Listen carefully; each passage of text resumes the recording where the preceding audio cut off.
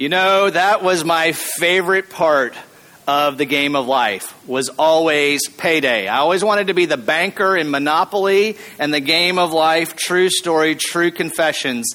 I was really into money, and to be honest, sometimes I still am. You know, because of that, I often had a lot of jobs in my life. Early on, I wasn't allowed to work during the school year because my mom knew that I was not capable of both accomplishing my schoolwork and accomplishing a job. And so she wouldn't let me work during the school year, but every summer I had a summer job. And one of those jobs was working maintenance on a golf course. And my mom had a habit of asking me at the end of every summer what I had learned from my work. And so after this summer of particularly hard manual labor, mowing and trimming and digging and raking and all the things that go to make a golf course beautiful and cared for, she sat me down and asked, "Son, what have you learned?" And my response was this: "I've learned that I can do anything to make a living." And she thought that was a really good thing to learn. And so we talked about that for a while. And then she asked me, "What else have you learned?" And I didn't miss a beat. And I replied, "I don't want to do manual labor for the rest of my life." So far, so good. This morning, as part of our sermon series called The Game of Life, we'll ask the question, does Jesus' promise of abundant life apply to our work? Now, if you were here last week, Jonathan introduced you to our series with this: real life, abundant life, full life is found in Jesus Christ alone. And so, as Christ followers, or those who might be interested in following Christ this morning, the question we want to ask is, does this promise of abundant life that we have in Christ apply to the area where we spend so much of our time and our energy? That is, our workplace. Now, you might be thinking, looking out at some of you, I don't work. That, not me personally. Y'all might be thinking to yourself about yourself, I don't work, right? I know it's one day a week. Pastors just work one day a week. That's it. Not true. Just wanted to help you out with the stereotype. But you might be thinking to yourself, I don't work.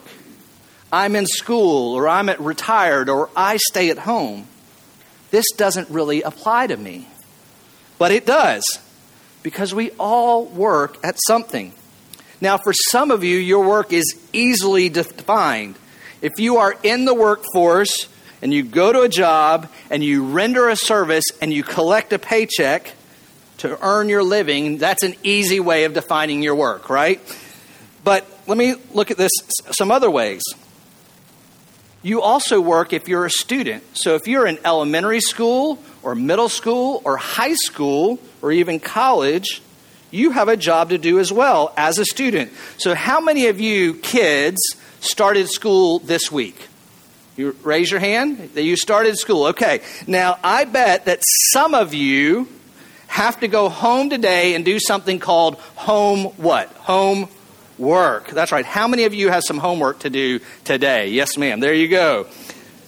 You have work to do, homework as part of your school. And if you're a stay-at-home mom, or it is the 21st century after all, if you're a stay-at-home dad, you have work as well. You have chores and childcare and home care, much more than I could ever imagine to list right now.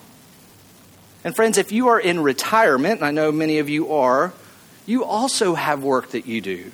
Whether it's volunteering in your community, caring for your grandkids, doing things out in the world, you work as well. And each one of you, each one of us, we have a ton of separate activities separate from earning money that constitutes the work that we do every day. Things that we just do to make our world more orderly. And the question is, can you experience abundant life in those places? And I think the answer is yes.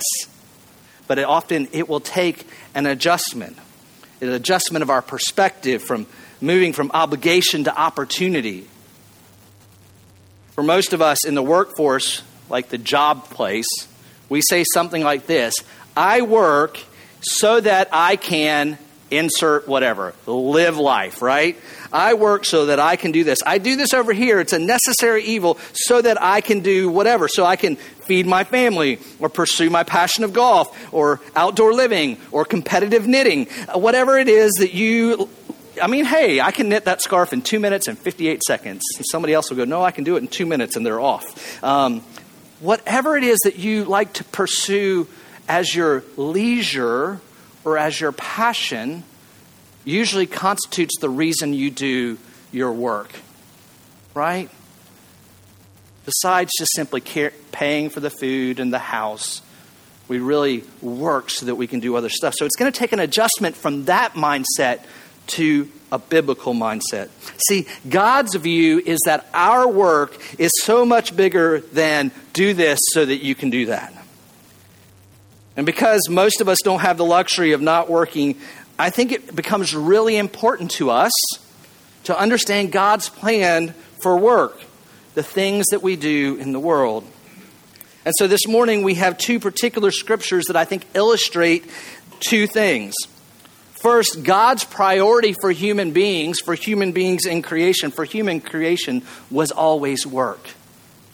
And his priority for human recreation, for Christian recreation, he makes us new creations, new beings. He recreates us in his image. His priority for Christians is love. So at the very beginning, God's priority for us as humans was work, and as Christians is love.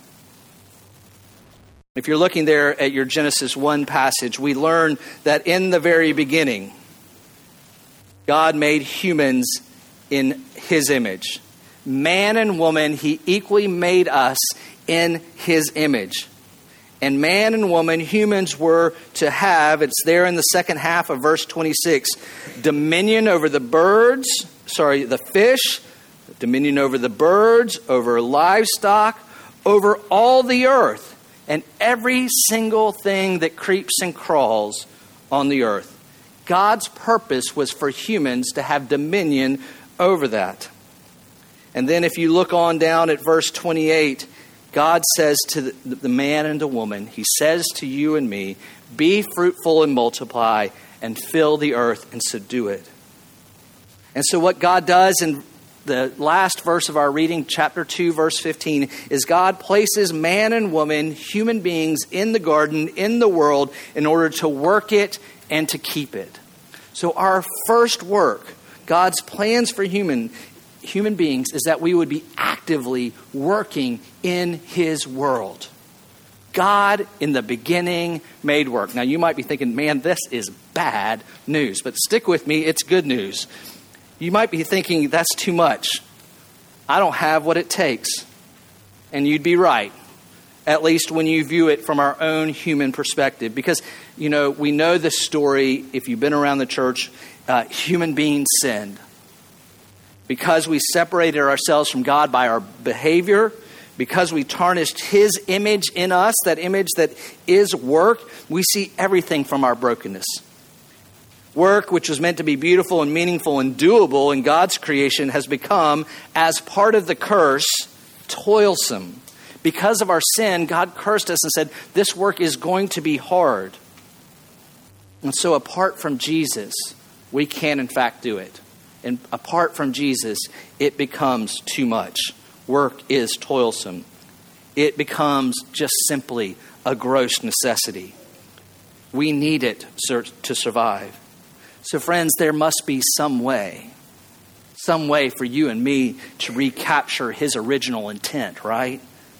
And our original nature, some way to be transformed so that the place where transformed to that place where we become like he wants us to be. And I've got good news. There is a way for us to become transformed. Jesus is the way. Jesus offers us a new life in him. He enters the world to restore the divine image in us. He does so by paying the price for the cost of our sin, by dying on the cross, and then offering us by faith to be clothed in his righteousness. That's his nature that in the recreation, in the good news of the gospel, that you and I get to put on. It's really good news. He's righteous, and if you're in him, you're righteous as well. His perfect image becomes restored in you. And not only is his image restored, but his purpose is restored. He came not simply to give you an abundant life in the future, but abundant and full life right now. And with that, I want to just turn to our gospel this morning. And what we find there is this. In Mark, there we find a teacher of the Jewish law asking a sincere question of Jesus. Which commandment is the most important of all? He says in verse 28. What question? What's most important? As a scribe, he had spent his whole life ordering and prioritizing more than 600 Jewish laws. And what he wants to ask Jesus is, out of all of those, which ones are the most important? Which types are the most important? Is it the spiritual law? Is it the ceremonial law? Is it the sacrificial law? Is it the communal law, by which we are just staying well in our community? And he wants to know a type. And what Jesus says to him is not, hey, here's a type. Hey, just keep the spiritual laws, just keep the sacrificial laws, you'll be okay. What he says is not a type, but he says a thing. What's most important? The guy's asking, and Jesus' response is this. Love God and love your neighbor. What's most important, Jesus says, is for you to love God vertically and love the world horizontally. What's number one to Jesus is this: relationship with God and with the world around you. What was his original plan? For humans to walk around the garden and to do the work and to care for it and to bring order to it. And you know who else was walking around the garden? God was walking around the garden. From the very beginning, God's intent was to be as close to you as the person sitting next to you. God's intent was to be so available to you that you would only know him and know his purposes. And so when the guy's asking Jesus, hey, what's most important? Jesus is pointing all the way back to Genesis 1. All the way back. The most important thing is relationship with me. We were supposed to bring order to the world in partnership with God. Essentially, that means subdue it. When you, friends, find new life in Christ, you are recovering the old way of doing things, the old way of thinking, the old ability to actually do the work God called you to do. And so all of a sudden, the abundant life is not just relationship with him eternally, but an eternal partnership with him in your work. And I wonder this morning, what would the lives of those who are around you all the time, your neighbors, right? Whether you are at work, particularly whether you are the CEO or the one who sweeps up, what would the lives of those around you look like if love were your operating principle? Now, I know that if you're the CEO, you've got a lot of things to manage, but what if underlying those choices was a deep desire to love those who work for you, or to love the person you are working for if you have a boss? If that were your operating principle. See, abundant life would all of a sudden be found in your workplace. Not just for you, but for those who work with you. There's an old tale about 3 bricklayers hard at work. And someone walked up to them and asked them what they were doing. And the first bricklayer said this: I'm putting one brick on top of another. The second replies, I'm earning $1.50 an hour. And the third one says, I'm building a cathedral. I am building a house of God. You see how the same task can be seen in 3 different ways. What if you, when you went to whatever your workplace is, and you didn't think about, oh, I'm just managing somebody's portfolio, or oh, I'm just managing the construction of this, or I sell this widget or make that widget. What if you went to work and said, I'm building a cathedral. I'm building a house of God, or even better, a house for God in the people around me. See, as a student, you might see your work not simply to learn your spelling or recite history, but to encourage someone who needs encouragement. Your work in Christ is to love others. Or as a CEO or a boss, your gifts for order and administration were not simply the profit of stockholders, but to bless your employees with security and peace in your closest neighbor, security and peace in a consistent paycheck.